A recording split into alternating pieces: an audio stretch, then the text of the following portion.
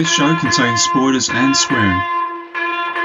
This is Max Headroom, and what you're about to witness is one of the most sinister-sounding intros to one of the greatest epics ever produced. So, sit back, relax, and enjoy. Dude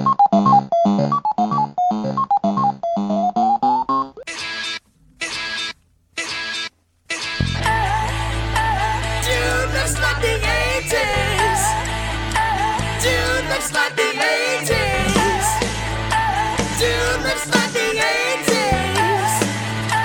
Dude looks like the 80's. Bueller. Goonies never say die. Hey, bud. Let's party. Where's the beat? I'm Peter Fool. I want my MTV. Oh, you're so cool, Brewster. I'm so sure. Nobody leaves this place without singing the blues. Are you telling me you built a time machine? What, the DeLorean? Inconceivable. Automobile. Cut! I don't make monkeys. I just trade them. Dude looks like the 80's. Dude looks like the 80's. Life moves pretty fast. You don't stop and look around once in a while, you could miss it. Mr. Mystery Guest. Are you still there? Yeah, I'm still here. Unless you want to open the front door for me. No, I'm afraid not. But you have me at a loss. You know my name, but who are you? Just another American who saw too many movies as a child. Another orphan of a bankrupt culture who thinks he's John Wayne, Rambo, Marshall Dillon. I was always kind of partial to Roy Rogers, actually. I really like those sequin shirts. Do you really think you have a chance against us, Mr. Cowboy? Yippee-ki-yay, motherfucker.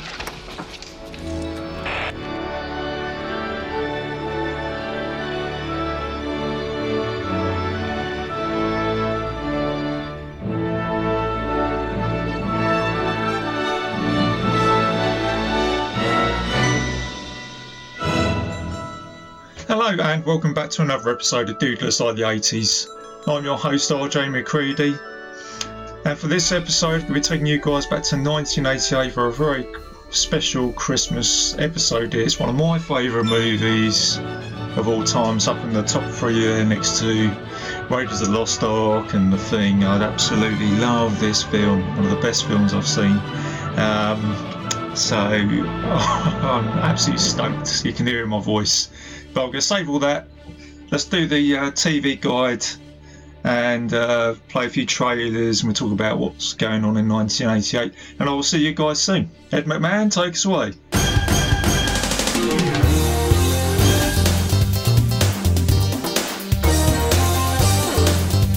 Hey-oh! Listen, here's Ed McMahon, and you're listening to Dude Looks Like the 80's. And now, here's the 80's Hall of Fame. I just like to read the TV guide. Read the TV guide. You don't need a TV. Good old Grandpa. Thanks, that Grandpa. Yeah, so he's going to say, what is that, Grandpa? You know the rule about filling up the car with gas when you take it without asking? No, I didn't. Well, now you do. Oh, thanks for that. Awesome. There you go. Next time I'll remember to fill up the car. So let's have a look at TV guide. Let's see what's about in 1988. So on TV, we had some pretty cool cartoons in the 80's. One of them being Brave Star. Brave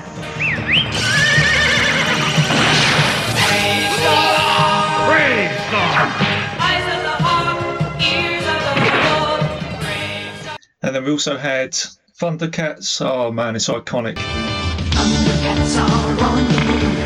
Thundercats are loose. Feel the magic, hear the roar. Thundercats are loose. Thundercats.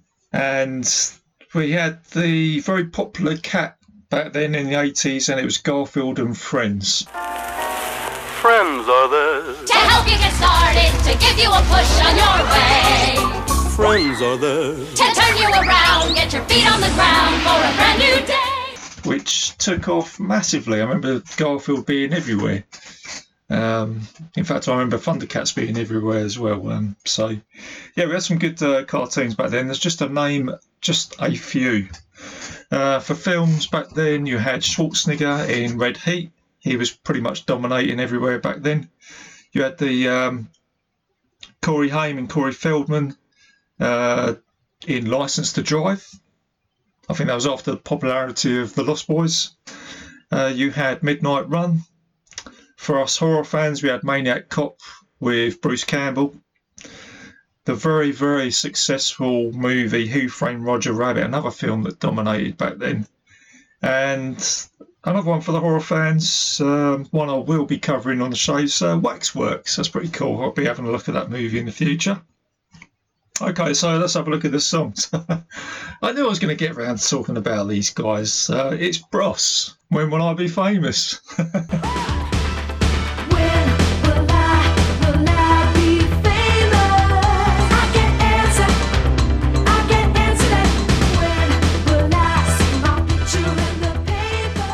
And if I'm going to mention Bros, I've got to mention Kylie Minogue. Yes, I knew I was going to get around to mention her eventually in this show. It's The Locomotion.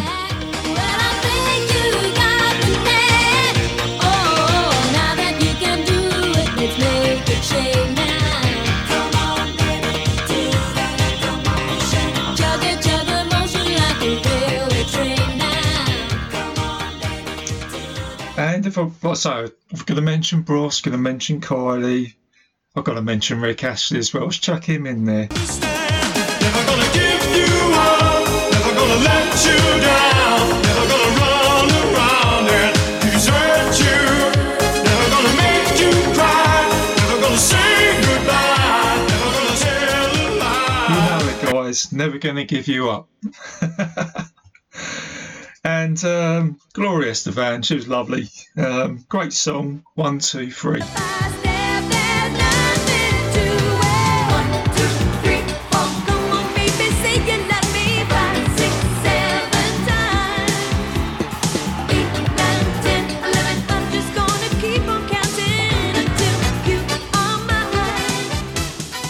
One of those sort of pick you up songs, you know, in the morning if you're going to work, just absolutely picks you up.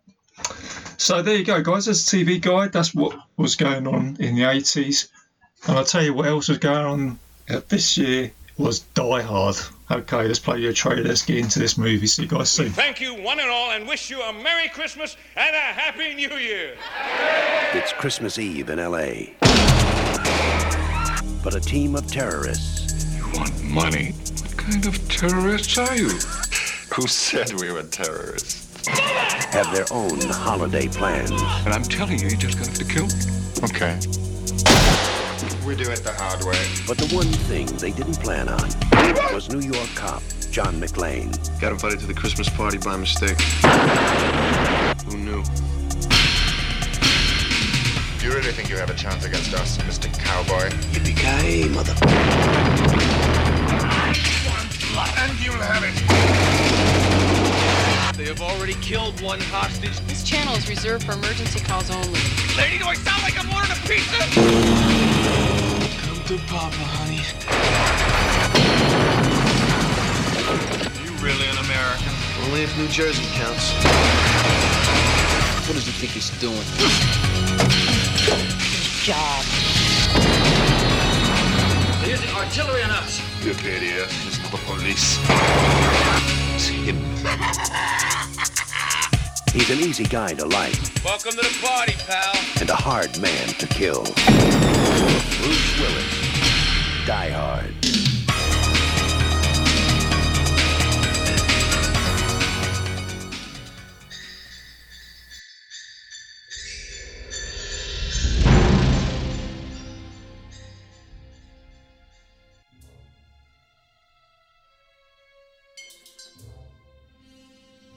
And welcome back, guys. So, blimey, Die Hard, man. I'm so excited to review this film. Like I say, one of my favourite movies. It's lightning in a bottle, and I think John McTiernan at the time, he did catch that line in the bowl because he did 2 great films, one being this one and the other being Predator that he did before, the year before this. 2 fantastic movies. We all know it. We all love these movies. We'll talk about them.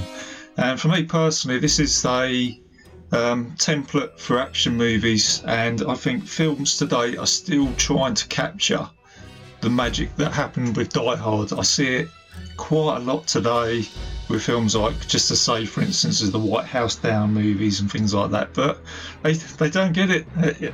They'll never capture this again, but I won't rant on about that too much. Let's get into this film. Let's have the synopsis. So a New York police officer tries to save his wife and several others taken hostage by German terrorists during a Christmas party at the Nakatomi Plaza in Los Angeles. So yeah, I forgot to say I've taken my shoes off for this one as well and got into my vest. So it was made for $28 million. $5 million of that went to Bruce Willis at the time. So he was one of the highest paid actors in Hollywood, which was groundbreaking. But the film did very, very well. It was a massive hit. It took $141 million, which then spawned the sequels. We won't talk about number 5. But the sequels are good. The sequels are good as well. So it's obviously starring good old Bruce. And I think Bruce Willis, he does play John McClane in most of the other films that he goes on to play, except The Sixth Sense. That was a good movie. And who else is in this film? So you got Bonnie Bedelia, William Atherton, who's always turned up as a sleazy bad guy. He was in, you know him from the Ghostbusters movies. Paul Gleason, he's pretty good as the Dwayne Johnson police officer. Need a mouth mint. Reginald Johnson, who plays Sergeant Powell. Al Leong, another great cameo guy of the 80s, has turned up in pretty much all the action movies from Lethal Weapon, Big Trouble in Little China, just to mention a few. And I want to shout out Rick, I think it's Ducamon, I can't pronounce his surname, but he plays the engineer in this movie. And he is in one of my favourite movies, another favourite film, The Burbs, where he plays Art, and it's another film I have to get around, so I want to give him a shout out. And you've also got the German guy Wilhelm von Hamburg, who plays James, and he is famously known as Vigo from Ghostbusters 2. So you got a really good cast in this movie. So the film starts off with Bruce Willis going to Los Angeles to try and sort things out with his wife. They're going through some marital issues. He's a New York cop. He's got things that he needs to sort out there. And she's working for Nakatomi, which is a very successful career move.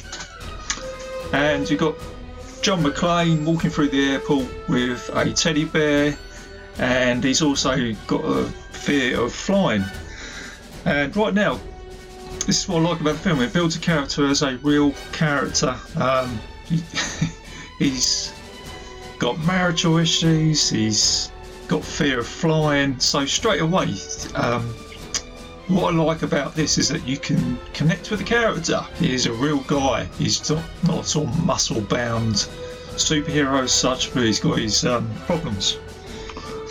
He's then met by Argyle, who's got a lovely limo, and he gets into the car and he strikes a little bit of a bond with Argyle, talking about his marital issues, and it kind of sets you up with a little bit of a sort of backstory to what's happened here.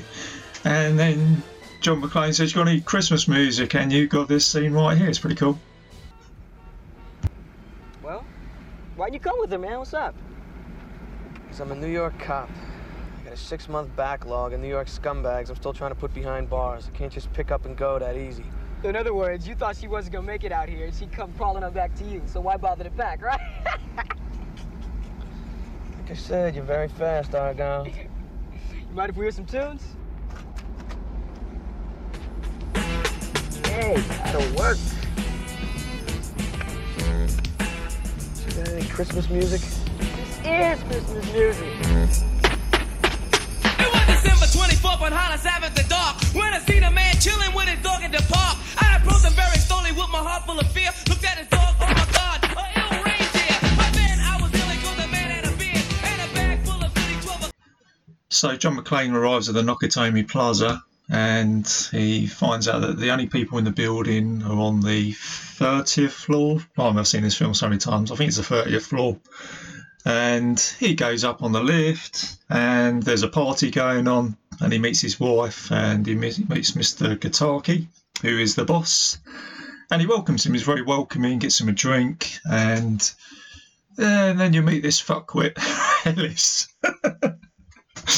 who is proper sleazy, you know what I mean, proper pompous sleazy, who's given Bruce Willis's wife a Rolex watch or something like that, and so you get a little introduction there. And then John McClane is gone into a back room just to have a bit of a wash and tidy himself up a little bit for the party. But he has a fallout with his missus and he feels pretty bad about that. But whilst he's in the bedroom, the bad guys turn up and they are very, very slick 1980s bad guys, and it works very well in this movie. Proper like trench coats, armed up with MP5s. Gunfire goes off. They basically take control of everybody. But whilst this is happening, Bruce Willis manages to get his Beretta. He's armed up with a gun. He's got no shoes on, and he runs away to one of the top floors. And this is where the game of cat and mouse starts, and John McClane is thinking, shit, what the hell do I do? And he's ultimately looks at a fire alarm. He gets a lighter and he lets off one of the sprinklers, enable the emergency services to attend the scene. But Hans Gruber diverts them, or the guy down in the foyer diverts them, says everything's okay. But then Hans thinks it perhaps might be a security guard on that floor, so he sends up one of his henchmen, Tony, and this is where you get your first fight scene with John McClane, who breaks his neck, and then he manages to get his machine gun off him. And this is where you get this cool scene here with Bruce Willis basically saying, look, I've now got a machine gun, so watch out. And you got this great scene here.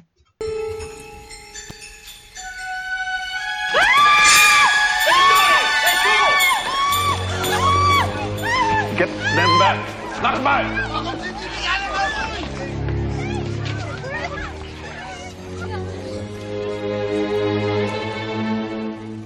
Now I have a machine gun.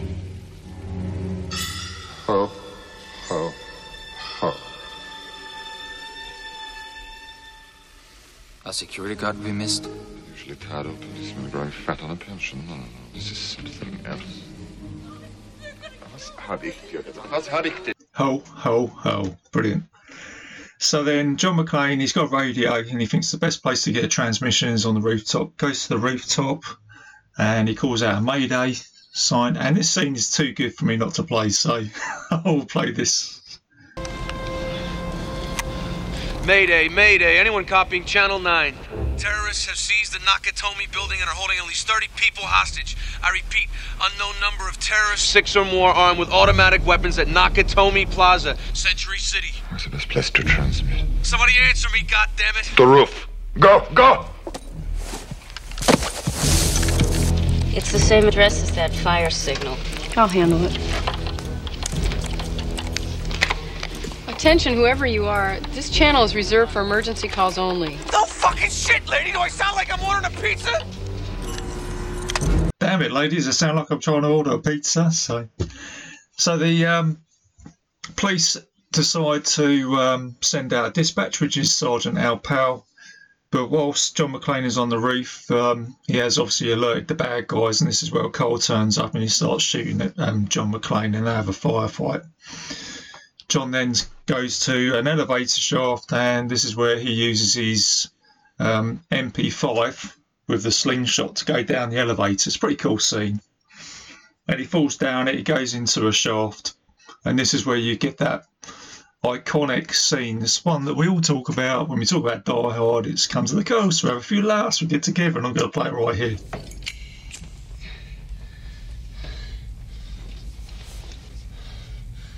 Come out to the coast, we'll get together, have a few laughs.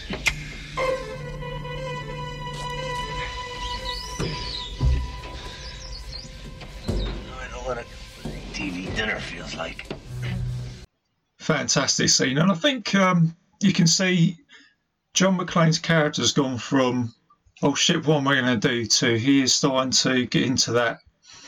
You've either got that option of fight or flight, and he's gone into fight, and he's starting to get a little bit comfortable with it. He makes it up as he goes along, but he's starting to get the upper hand with the bad guys, and he just becomes this gun-toting, cigarette-smoking, the guy with all the one-liners, and I like that. I like the way the character develops. He was already that guy, but this has springboarded him into that situation. So then after that, so you've got him, oh that's right, he comes out from that shaft, and then you've got this guy called Franco who takes on John McClane, and John finds himself under the table. And it's a pretty cool scene where Franco's going, next time you take a shot, don't hesitate. And then John just fires the shot through the table and goes, thanks for the advice. It's pretty cool. Then Sergeant Al Powell turns up and he's driving around, and this is where you get that quote where John's smashing the window trying to get his attention and says, who the hell's driving the car? Stevie Wonder. So he thinks on his feet, shoots the glass, pulls Franco's dead body, chucks out the window, goes onto Sergeant Al Powell's car. And I've got tons of scenes here, guys. Got to show you this one here. But nobody has no place to go. Let it snow, let it snow, let it snow. Damn, God, everything is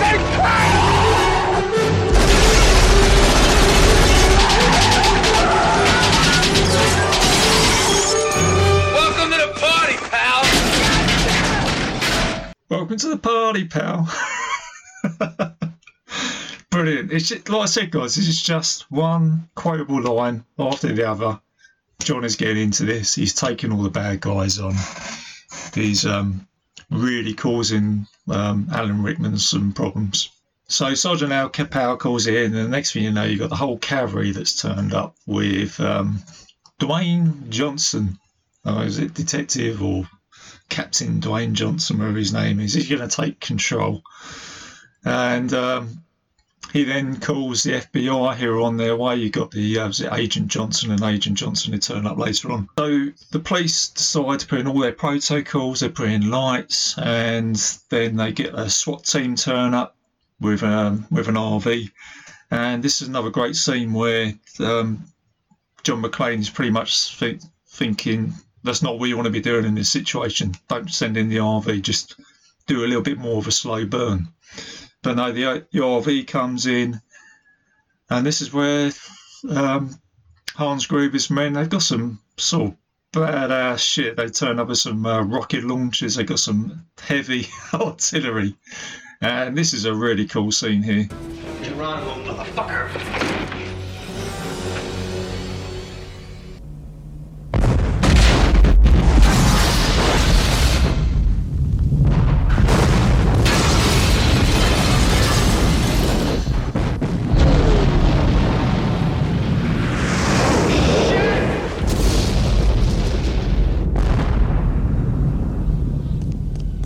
Artillery on us. You idiot. It's not the police. It's him. And there you go, guys. If this film, if all the other scenes that you haven't seen here with John McClane in the fights he's done and all the quotes, and you watch this scene, you think, this film just can't get any better, can it? And yes, it does. It's just a fantastic scene. Just the way, again, John McClane thinks on his feet. He thinks, oh, fuck it. I'm just going to blow the building up now, and he just uses the TNT which he got from earlier, which I forgot to mention, from Tony's bag, one of the terrorists, He chucks it on a chair, chucks it down the shaft like you heard in the scene. Boom, there you go. And I think a lot of these explosions in this movie were proper real pyrotechnics and explosions, and I think that's what makes this great. There's no CGI in this film whatsoever, which really adds the tangibility of the film. And by this point, as the audience, you'd be thinking, now that explosion and this scene is probably worthy of a final climatic scene in any other movie. No, it's not. We're only halfway through. We've still got a load more to go. So after this scene, you then got Ellis, who I mentioned earlier, who's the pompous ass. He talks to John McClane's wife, Bonnie, and says, your husband's going to ruin things. I can negotiate with Hans Gruber. It's what I do all the time. I can negotiate $100 million deals or whatever every day.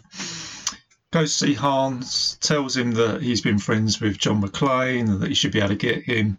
But then this results in Hans shooting him straight through the head. So Ellis has learned a very hard lesson and got his fingers burned and got himself killed, because these guys mean the business and they will fucking kill you. So back to John McClane. He is talking to Sergeant Powell, and he has a very good conversation with Dwayne Johnson. He says to him, oh yeah, you're just running around up there blowing stuff up, and John McClane says to him, hang on a second, mate, I'm not the one who just got butt-fucked on national TV, and shuts him up. So after this scene, John McClane then encounters Hans Gruber, who's walking around pretending to be a cooperative worker, saying that he's Bill Clay, and John is talking to him, offers him a cigarette and says, you ever shot a gun before, we could tie up and work together. And then as John McClane turns around, Hans gets onto the radio and starts to call the others. And this is where John says, what do you think, I'm fucking stupid or something like that. And then you get a shootout scene here. It's a pretty cool scene. I'm going to count to 3. Yeah, like you did with Takagi. Oops. No bullets. You think I'm fucking stupid, Hans? You were saying? Move!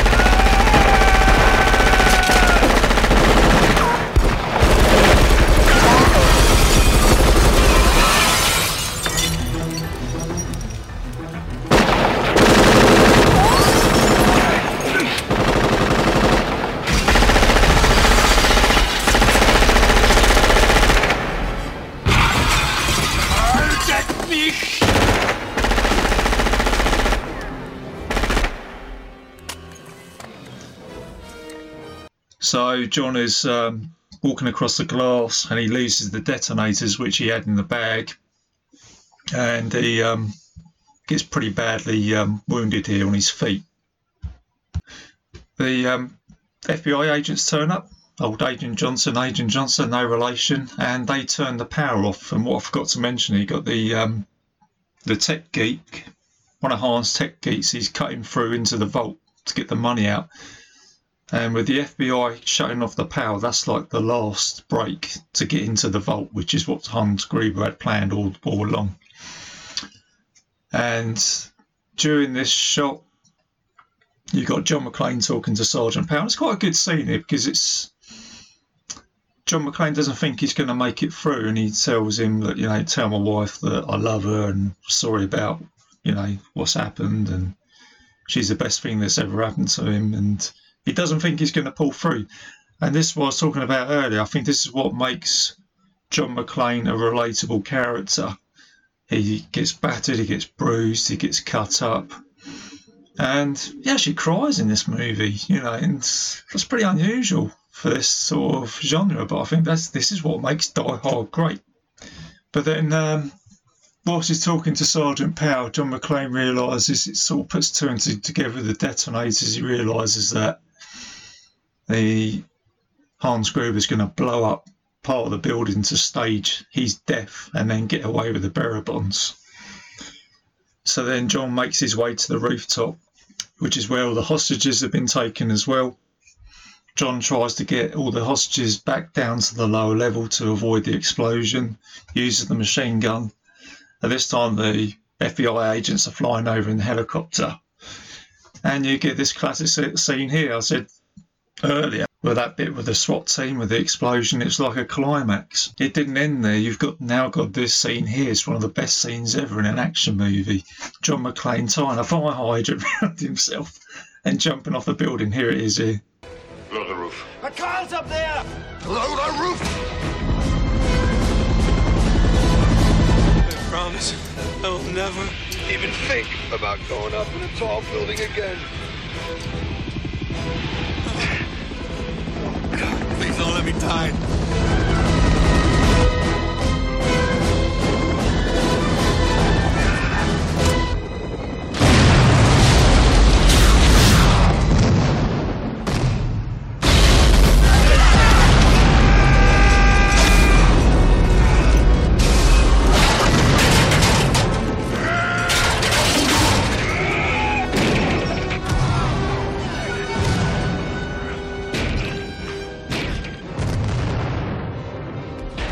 Absolutely epic scene. Fantastic. I can't rate it enough. I've got to move on from that scene. So then what I forgot to mention earlier is that Hans Gruber puts two and two together that Holly is John McClane's wife after seeing obviously John McClane. So he takes her hostage, and this is where you've got a scene where John McClane turns up. He's all battered and bruised, covered in blood coming off his feet, and he very cleverly puts his gun behind his back with some Christmas tape. That's what I forgot to mention earlier, guys. People are saying this ain't a Christmas movie. It is a Christmas movie with little scenes like this. And he walks up to Hans with his hands behind his neck, and he's gone, Holly. And he starts laughing at Hans Gruber, and then this is where he pulls out the gun and shoots both Hans and his other terrorist mate.